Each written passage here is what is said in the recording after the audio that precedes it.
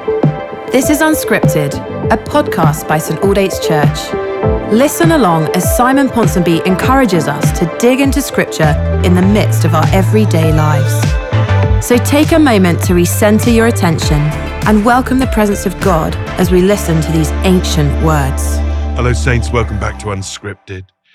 And we are at the end of Ephesians 3 verse 13.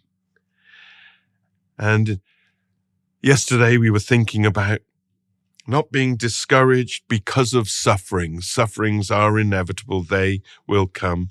And then Paul adds here, he says, for they are for your glory, or they are your glory.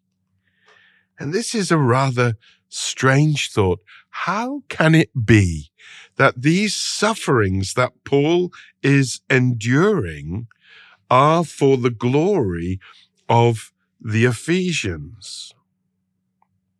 Well, in one sense, it could be that Paul is suffering because of his ministry, which involved him going to the Ephesians and preaching the gospel to the Ephesians, and the Ephesians coming to faith and receiving the glory of God. So his suffering is a consequence of the glory through the ministry that he brought to them. It could be that. Or it could be that his sufferings are their glory because Paul's suffering shows their value and their worth to Paul and to Christ. Or it could be that Paul is in jail, and because he's in jail suffering, nevertheless he is able to write to the Ephesians this careful epistle, and that will underline and bring to them even more glory. I don't know. It's a strange pairing, isn't it?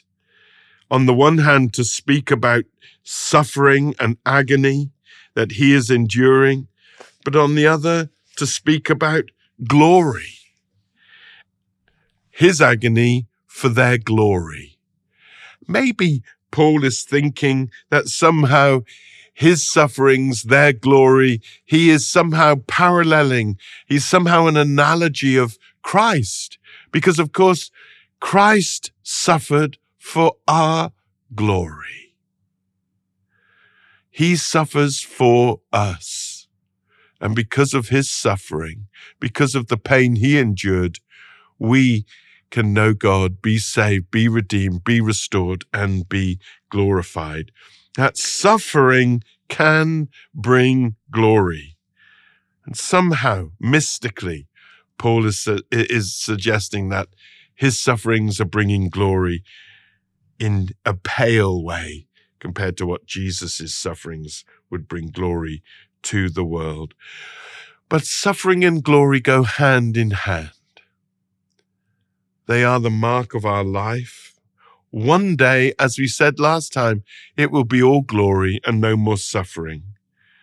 But in the meantime, there are both suffering and glory, and suffering that can lead to greater glory. If you are suffering at the moment, if you're going through it for whatever reason, know that God hasn't left you, that God hasn't forgotten you, that God's love for you has not diminished, and that his favor for you has not tarnished, but that along with this suffering, which is temporal in the now, there is glory now. But as we suffer for faith in him and faithfulness to him, there is a great glory that is being stored up for us in that place of eternal glory.